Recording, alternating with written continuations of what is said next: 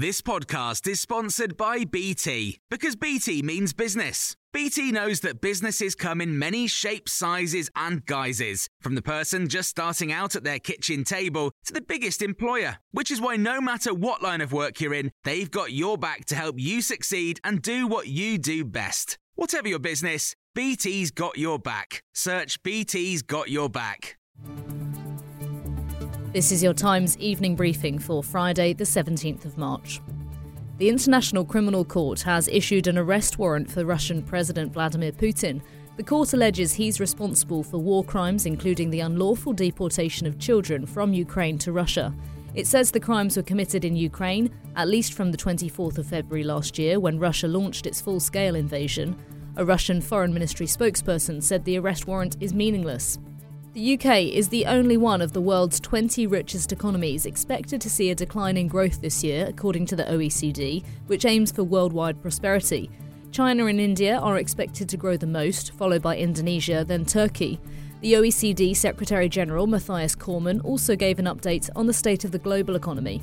The economic outlook is slightly more optimistic, but it remains fragile. On one hand, we see improved business and consumer confidence, declining food and energy prices, and the reopening of the Chinese economy as having a positive impact on the global economic outlook. On the other hand, risks remain tilted to the downside. Several teaching unions have agreed to a period of calm of 2 weeks while intensive talks take place to try to sort out a pay deal between teachers and the government. There'll be a pause in strike action and talks will focus on teacher pay, conditions and workload reduction. Chair of the Education Select Committee and Conservative MP for Worcester, Robin Walker, told Times Radio he's hopeful there'll be a resolution. It's taken a long time to get here, and actually some of the key issues are well known to both sides in terms of concerns about workload, concerns about how well funded the teachers' payoff of it had been made is. So I'm hopeful that we can now see talks move quite quickly and certainly welcome the fact that they are at last getting around the table. This follows an agreement between health unions and the government yesterday, which resulted in a 5% pay increase from April and a one-off payment of £1,655. In France, 2 motions of no confidence have been tabled against Emmanuel Macron. Both the far-right politician Marine Le Pen and a group of independent politicians are unhappy with how he tried to force through a bill to increase the retirement age from 62 to 64. Lisa Louis is a journalist based in Paris and told Times Radio he's unlikely to resign at the moment. What could happen is that in the short or medium term, he reshuffles his government.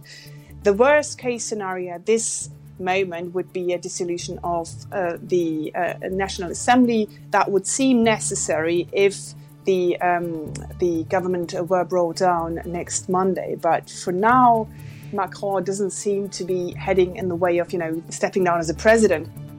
For more stories like this, listen throughout the day to Times Radio.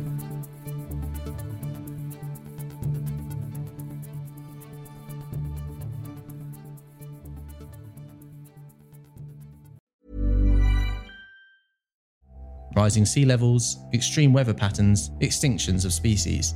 Our planet needs protecting.